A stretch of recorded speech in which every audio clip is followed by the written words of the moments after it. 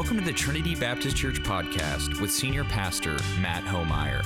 For more information about our church and to keep up to date with the latest resources, visit our website at trinitybaptist.org. Enjoy the podcast.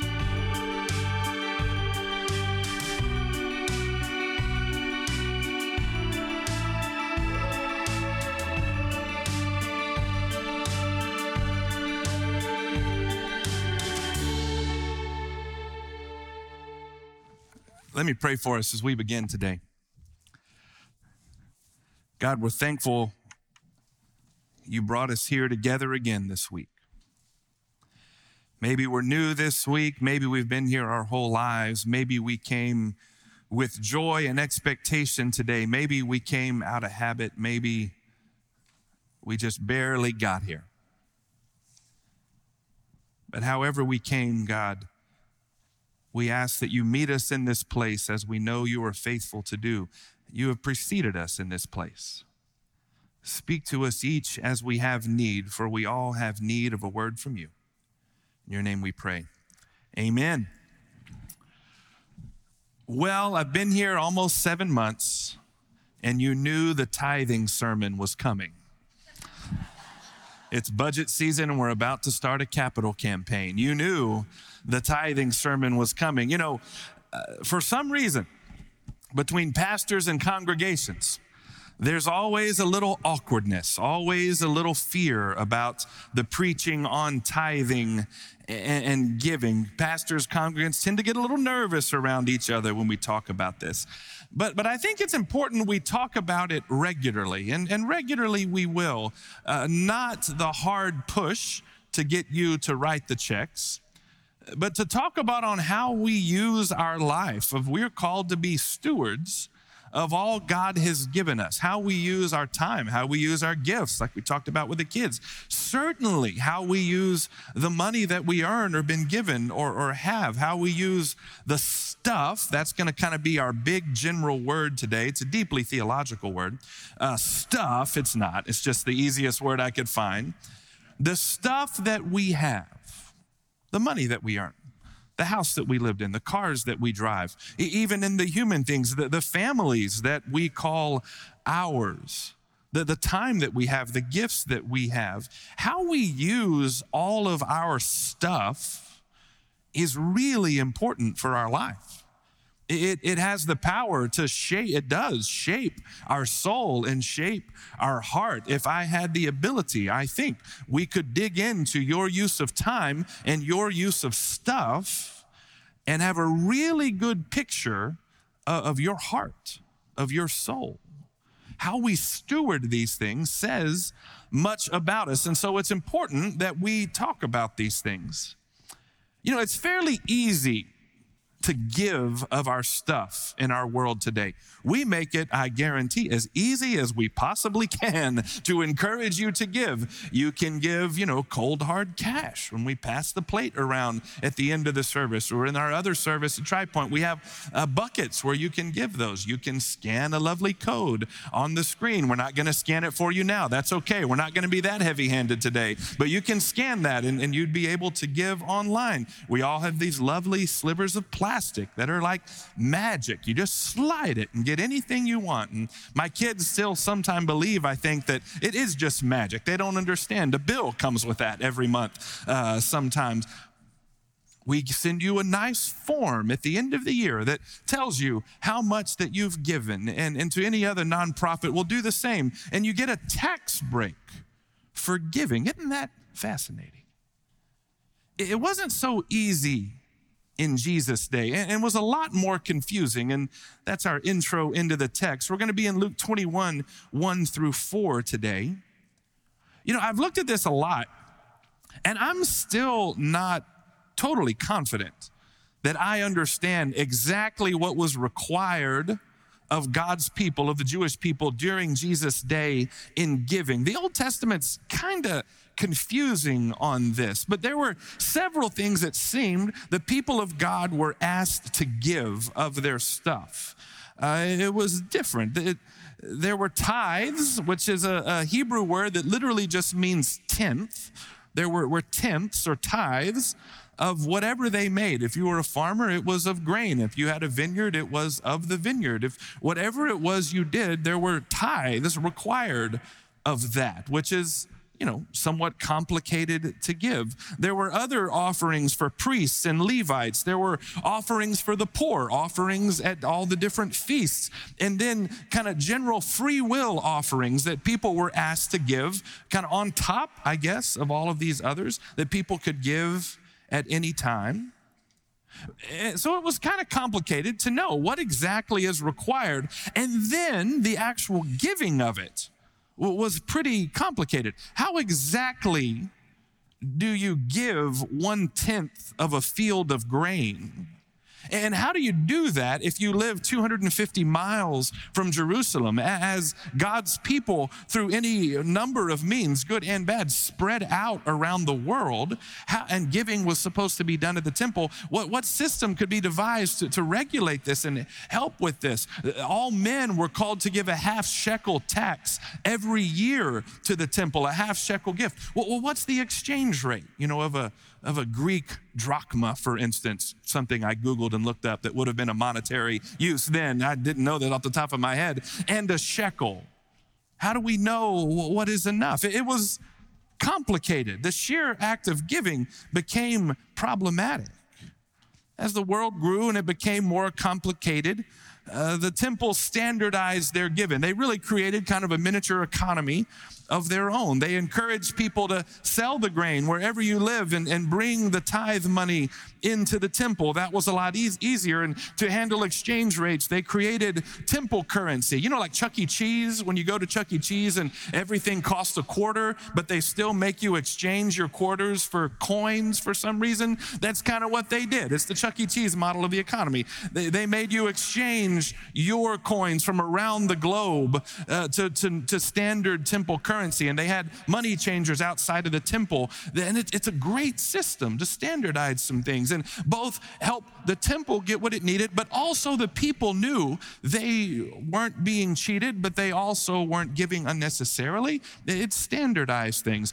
The abuse of that is what Jesus got so mad at, that the money changers were charging exorbitant rates for this exchange and thereby cheating the people, or at least treating the people harshly. I'm the son of a banker. I've got to go somewhat easier on bankers from time to time, but also stealing from the tithes of God's people through the exchange rate. It was supposed to be giving then and now, a joyful act of praise. And it was a pretty ingenious system for the world of the day to do all they could to make it easy to give with a joyful heart and not be burdened by the obligation or the difficulty of the gift.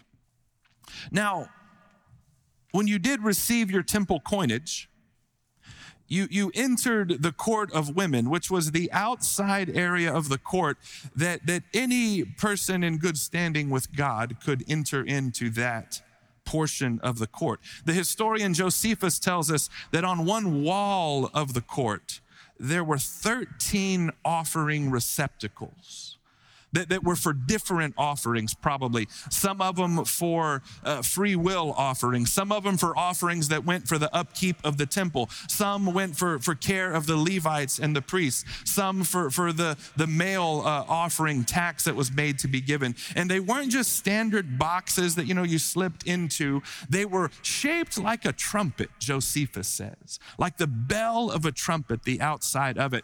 And because when you dropped your coin in, it resounded around the court of women in the temple. Luke 21 takes part right at Passover, when it would have been packed, when it would have been crowded, and the most people that week were coming to bring their gifts to the temple, and all day long would have been the sound of the offerings being given. Isn't that a cool thought?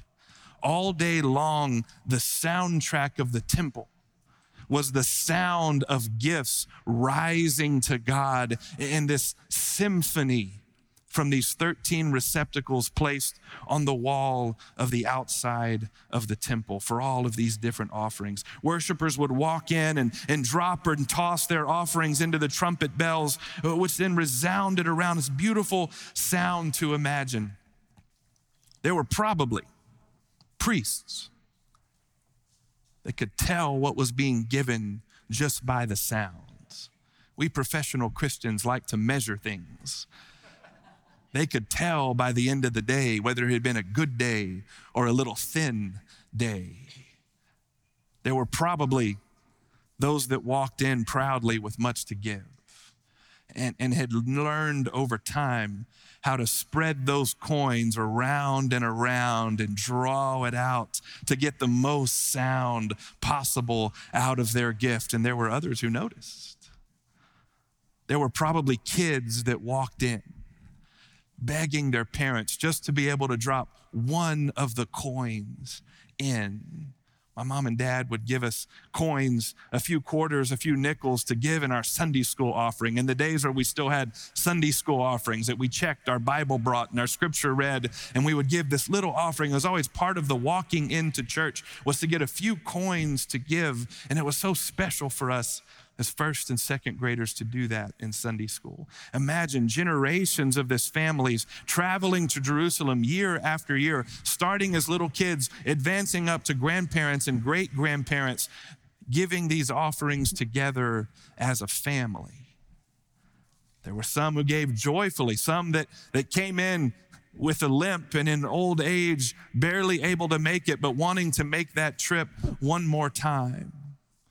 There were some that came in with sickness, some that came in with joy, probably some that came in with pride. All types of people came to give to hear this sound. The sound was that source of pride for many, and then source of embarrassment perhaps for others. There was also no way to hide the clink, clink of two tiniest lepta being given. The slight sound of their offering, the sound of their poverty. You know, at the end of the day, the beautiful sound of the offering measured quantity, the sum total of given. And quantity matters, to be sure. But it's only one way to measure a gift. The sound of the coins being poured out could not measure the sacrifice involved in the gift or the condition of the soul given the gift, the way the money was earned. As we know, there's much more involved in giving and stewardship than amounts. In our text today, Jesus is in the court of women with the disciples around the Feast of Passover, and he's listening, we imagine, to the sound of the offering, and he's watching the people coming in and out. And as is usual with Jesus, he sees and hears and notices and just knows things no one else does or is able to. This whole affair of coming and going, worshiping and giving. Luke and Mark write that Jesus watched these people giving their offering, and it's this week before Passover, as I said, so the temple is full and the court is full of the ring and hum of these offerings given.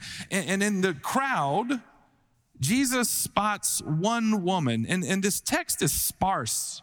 It's limited. We want more from it than it has to give us. We must read into it some things. And we're told this woman is a widow, though we don't know how Jesus knew she's a widow. We don't know if she is young or where she is old. We don't know anything about her.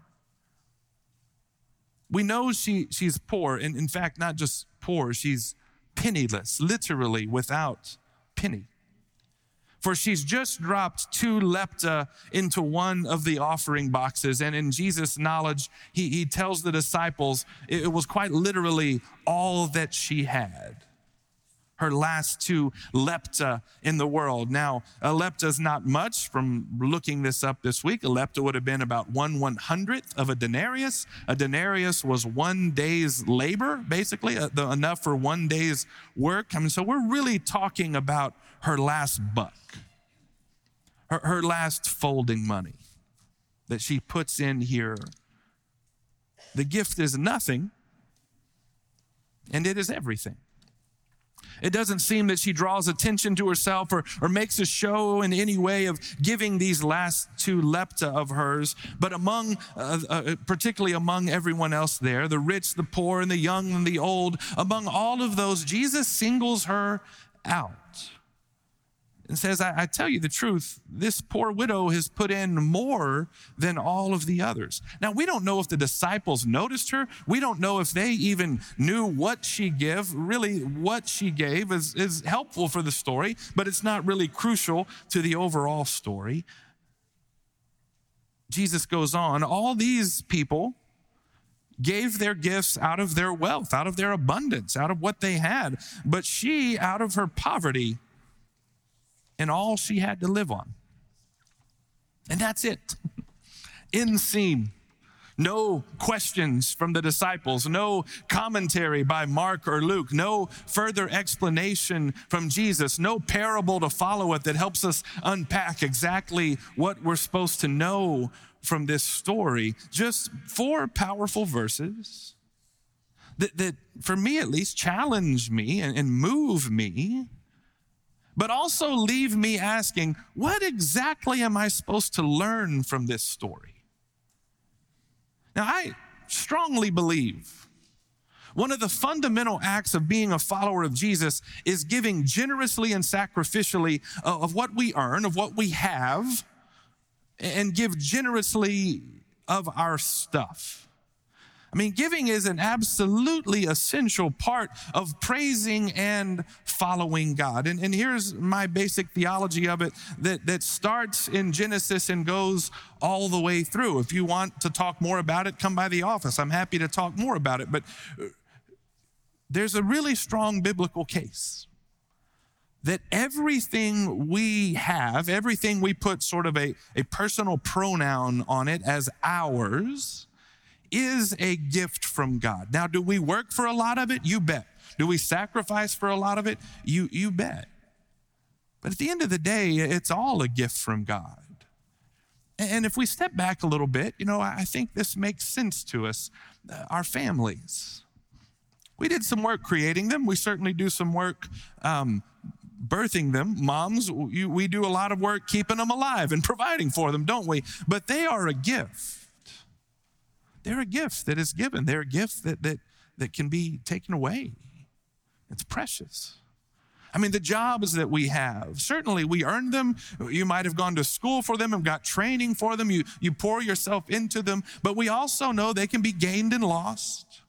We also know there are other people as smart as us, as hardworking of us, that may not have some of the privileges we have, or maybe you're not getting the breaks right now and you're as smart and hardworking as others and you don't have that job or that career, that income that you hope for. It's a gift. The houses that we have, the cars that we drive, any of the stuff that we possess that shows up on our balance sheet, that we've got to pay taxes on, whatever it is all a gift, even if it has, Matt Homeyer's name on the mortgage. It's a gift. And God gives us these gifts, these things to provide for our needs, yes. To provide for our family, yes, but also it is a blessing given to us to meet our needs and to also be a blessing in the world. We live in our houses, we drive our cars, but those can also be used to bless others. We make money and we're also called to give of that money to bless others. We are set up as a conduit in the world that God rains down blessing upon, not so that it benefits us, but so that it meets our needs and then flows into the world as a continuance of blessing. This is the way God has set it up. And it's a privilege. We get to participate in God blessing the world. God doesn't give us what we need and then bypass us and do it all himself. He gives it to us in abundance sometimes so that we might freely choose to be a blessing into the world. So we give to our church and we look for ways to use all that we have, including time and including gifts, including all that we have to serve others and bless others in the name of Jesus. This is a theology of stuff. Everything we have can be used to bless others in the world. And how we view it, how we use it, matters deeply for the world. It matters deeply for the kingdom of God. It matters deeply for our soul. So what exactly then is Jesus teaching us about using all of this stuff in the story? It's important to note what Jesus does not say. And he does not pass judgment on any of the gifts being given. This is not lifting up this woman and saying all of those other gifts are not worthy. That's not here at all. There's no judgment passed on everybody else and how they give or what they gave or anything else. It's just that this woman is lifted up. It's also not saying because of her gifts, she's in the kingdom of God. Jesus does this a couple other points and says, because of your belief, because of this or that, you're in the kingdom of God. That's not here. He just says her gift was worth more because of the sacrificial nature of it, because it was all that she had. Jesus singles her out because of the sacrificial generosity of her gift and the trust required to give it.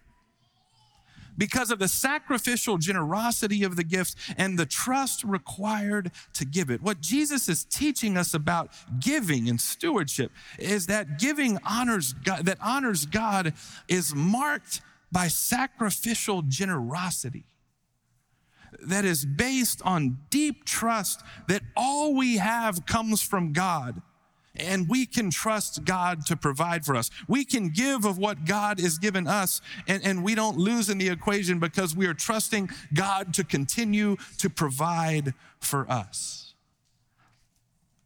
Ultimately, giving, stewardship of our stuff is not about meeting budgets. It's certainly not about recognition. It's not even really about fulfilling the law or maybe our own sense of guilt and responsibility. It's about we give in order to praise God, to respond to God positively, generously, sacrificially of all that he has given to us, and to place our lives, our very sustenance, the needs of our family in the hands of God to provide. Giving places our lives and our future and our bills and our retirement and our kids' future and our job security, places all of this in the hands of God. It says, all I have is from you. And we will give back in such a way that it hurts a little, that it's sacrificial, that puts our existence in a little bit of question of, God, we only make it if you're with us. But we trust you.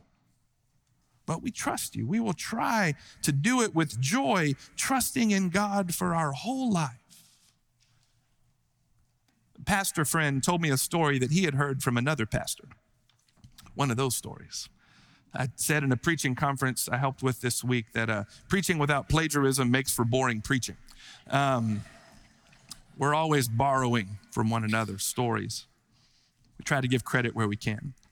But he told a story, this pastor did, about taking his kids to a ball game. It's 2 kids. Showed up at the ball game, and he bought them at the ball games now. They have, not little candy, but big candy. And he bought them each a bag of Skittles. Skittles are great for kids at ball games. You can kind of set up, eat one at every first down, eat one at every basket. You can draw them out for a while. They're great for counters or the kids that don't like ball games but are drugged there by their dads. And so the kids were busy dividing them up in red and orange and green, all the different colors, and thinking about the Skittles and talking about the Skittles, and started chomping down on them. And the dad asked his son if he could have a Skittle. And if you've ever asked a kid for a piece of candy, you know the look that this son gave his dad. Immediate greed and calculation. Can I spare 1 Skittle for this man? Now, he gave it to me, but I also want it. He said the dad, being a preacher, was struck at his son calculating this Skittle. And he said, if he knew how much resources and money I had at his disposal, I could have made it rain Skittles on this kid. We could have filled our entire house with Skittles. He could have had Skittles unending for the rest of his life. You know, being a pastor, he wasn't rich, but he could afford a lot of Skittles if we really want to buy Skittles. And here this kid was, wondering whether this dad who had the power to rain Skittles on him, if he was worth giving back even one. Isn't that how it so often is with us? God asks us to give, to return to him just a bit of what he's blessed us with and given to us. And we immediately turn that into a conversation about percentages or amounts. We try to whittle it down, and we can't help but calculate, myself included, how do we give, but also we need enough for us? How do we know what is enough?